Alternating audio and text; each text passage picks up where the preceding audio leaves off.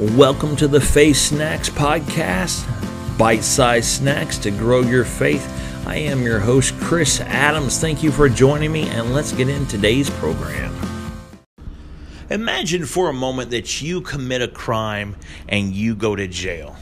And you're sitting in jail, and then hour after hour, you have the guards walking by telling you that you're guilty. And you're sitting there and you know you're guilty. You know you've committed the crime.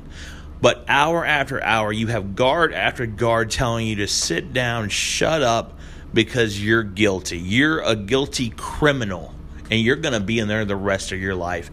And this goes on and on and on for hour after hour after hour.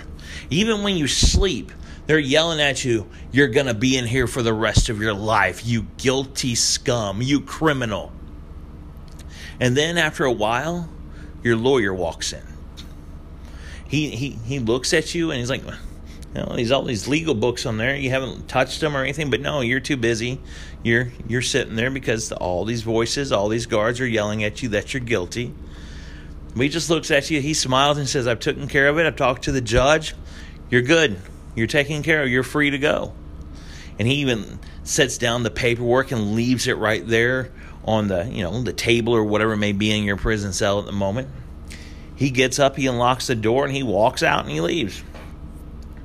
And you get up to go, and as you're getting up to go, these security guards yell at you, tell you to sit back down, to shut up, that you're guilty, that you're going to be in here the rest of your life, and you actually listen to them. Because, you know you're guilty.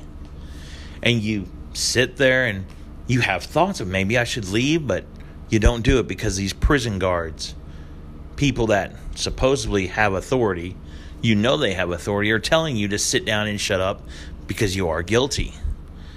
Well, that's how many Christians are. They're sitting in a prison cell with the door unlocked, not going free, even though freedom has been bought for them by Jesus Christ. Because they have all these people, all these thoughts, all these words, all these voices, we talked about that the other day, telling them that they're guilty, telling them of their sin. And they haven't opened up the legal books. They haven't opened up the briefing or whatever it may be from the judge that says they're free. Their sins, their crime has been washed away.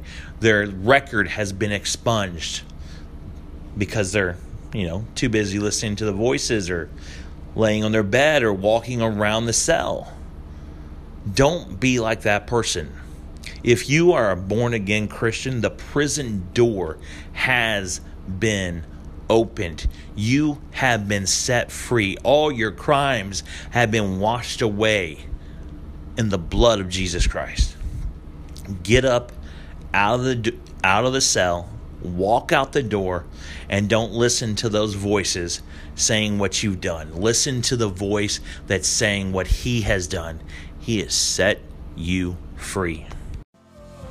Thank you for joining me. If you'd like to stay in touch or get connected, you can find me online at www.chrisadams.com, and there you can find all the different social media networks I am on. Thank you for joining me again, and I will see you back here next time.